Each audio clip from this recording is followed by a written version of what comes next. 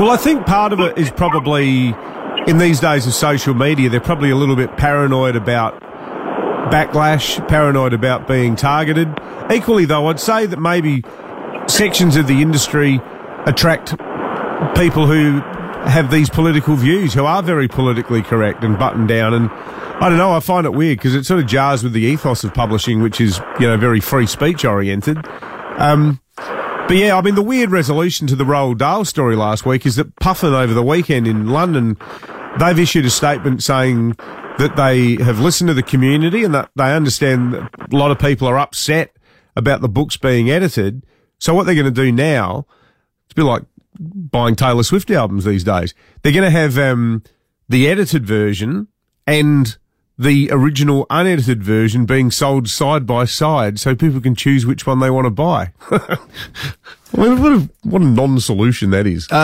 So I was just looking it up. Thanks for the call, mate. It's a great call. Ian Fleming Publications are the ones that commission the review. I just wonder if all these publishers and people, to Raymond's question, are now a bit oversensitive to online campaigns. And in support of that argument, I present the case of the Harry Potter video game that's come out in the last 2 weeks on all PlayStation and Xbox and all these sorts of things. And it came out amid calls for heaps of people in that industry to be boycotted online. J.K. Rowling, you can't be putting money to J.K. Rowling. She's a TERF. And her comments on... TERF is trans exclusionary radical feminist. Yeah, that's right. So... But there was this huge online campaign. It was everywhere. All big streamers had been bullied into don't stream yourself playing the game. The whole industry that basically does publication for this had to shut down, or at least was threatened to shut down, and in large ways did. So people were wondering, well, what's it going to do? The sales of something that lots of money was spent on. It made $850 million so far, and I think this first 12 days of sales. It's made more money than any Harry Potter film made. Yeah.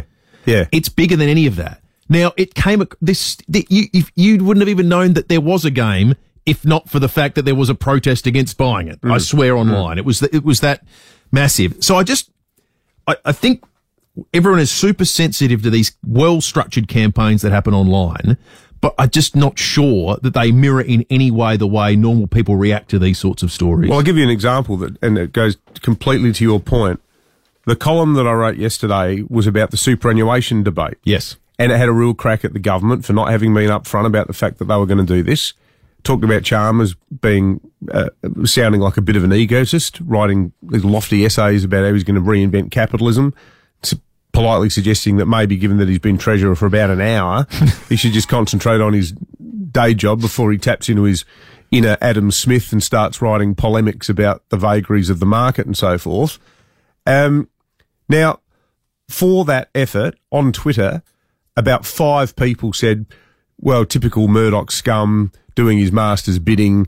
He would have been told to write that. And I just look at it and go, yeah, rightio, no dramas. Say whatever you like, I couldn't give a toss.